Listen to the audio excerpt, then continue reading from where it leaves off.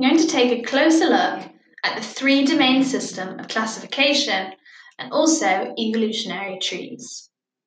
The three-domain system was proposed by Carl Woese and classified organisms based on chemical analysis. The three groups he proposed were the archaea, bacteria, and eukaryotes. Archaea are primitive bacteria, many of which are extremophiles, which means they live in extreme environments. Bacteria are the true bacteria. And eukaryota are organisms that possess complex subcellular structures, for example, protists, fungi, plants, and animals.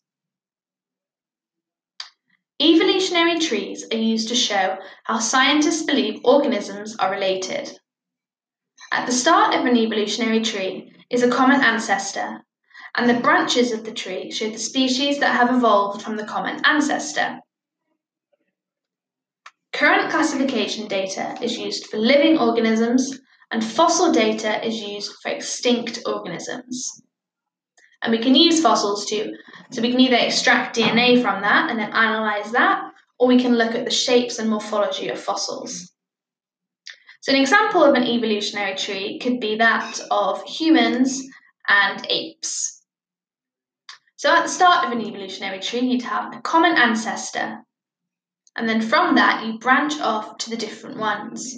So in this sort of tree, we would see that bonobos and chimps are the most closely related, and so they are clumped closely together at the tip of the tree.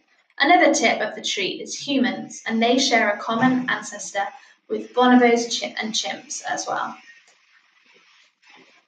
So at the base of the tree, you have a common ancestor, and at the tips of the tree, at the branches, you have all of the species. So they can be used by scientists to show how organisms are related and see how species have evolved over time.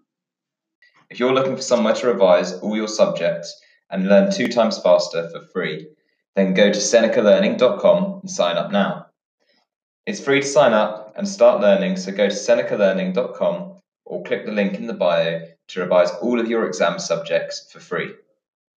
And don't forget to review and subscribe to help more people find this podcast and help them with their revision.